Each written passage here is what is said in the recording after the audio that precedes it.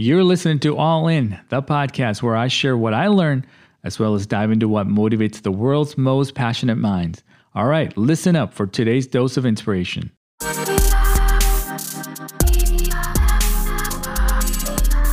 So thank you, Doug, for joining me. I really appreciate your time. I want to share with the audience a little bit about you. Would you mind just sharing just a quick background of you, Doug, for those of you that are listening and watching? I'm happy to spend some time with you today, Solomon. You and I have been working together for several years now, so really enjoyed that. In terms of my background and where I started, I always think of myself as a business owner first and foremost. I'm entrepreneurial. I started a business many, many years ago in another industry, but my role as one of the owners of that business was to identify, hire, and train our sales team as we grew that business. So we started out with 3 employees and essentially no business. And 17 years later, we had 330 full-time people in 9 locations around the country. But throughout all of that, I continued to sell and identify, train, and coach our sales team as we grew that business over the years. So we eventually sold the company to a public organization. It was a great outcome, but I always loved selling and I loved teaching. So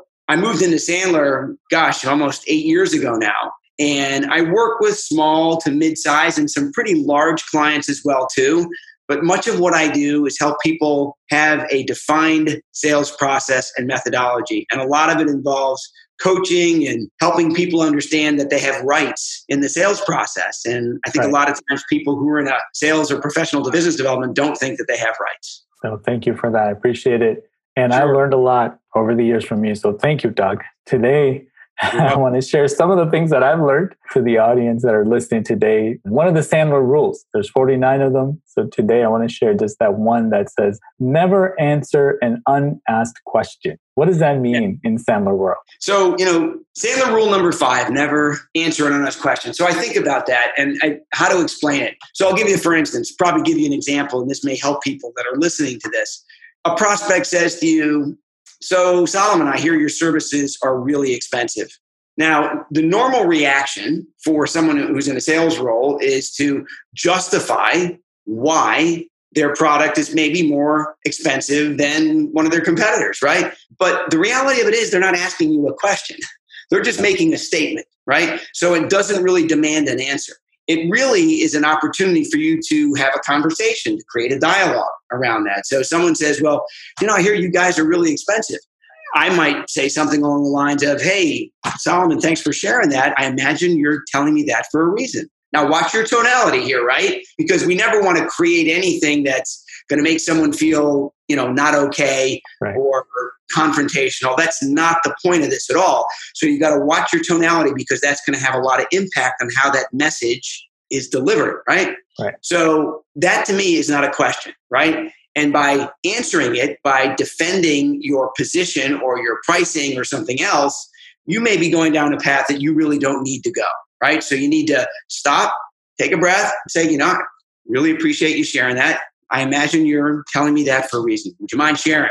And then develop a dialogue around that, right? So that's one way of never answer an unasked question. But another one might be, let's say you're in a meeting with a prospect and you've had this great conversation and you've identified what their issues are and you can solve whatever the challenges or issues are with their product or service. So you're presenting your solution, but then you add in one other thing. I'll give you another example. I think stories are the best way to help illustrate this. I mean, in my prior life, I was in a business where we often had to go out and meet with large legal teams to illustrate how we would be able to help them in a pretty lengthy, protracted trial. And it often involved providing software and technology that was used in the courtroom to present lots of information. Well, I'm in a meeting with 10 lawyers and I've got one of my technology folks with me.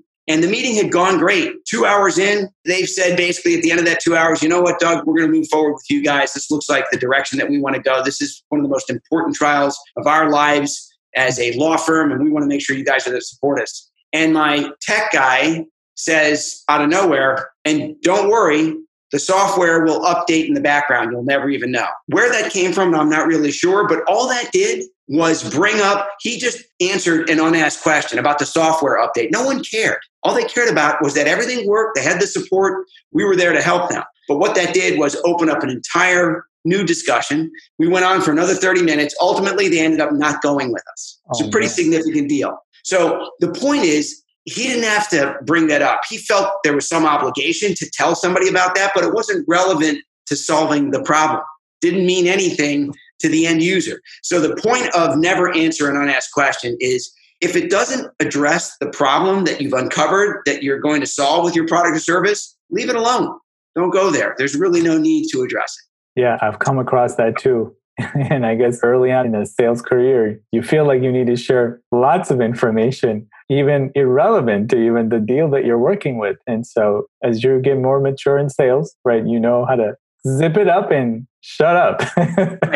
I think one of the best things salespeople can do is just be quiet. You might win more deals. Yeah. Well, not only that, I mean, being quiet, Solomon, means that you're listening. There's another Sandler rule. I forgot the number, but it says a prospect who is listening is no prospect at all. They're just listening to you, right? That's true. So the goal is we should really be listening at least 70% of the time and letting that prospect do the overwhelming majority of that talking, because our job is to listen and to gather information and to figure out if we're a fit to be able to help that person with our product or service. And sometimes we're not. And if that's the case, that's okay. Move on. Better for you and better for the prospect. Rather than saying something and losing the whole deal. That's right. Never answer an unasked question. Sandler rule number 5. Thank you so much, Doug. I appreciate you giving us some of your candy. It was my pleasure, Solomon. On a late afternoon, at the end of the week, I'm happy to do it. Absolutely. Have a good one. I'll see you soon. Okay. Thanks a lot.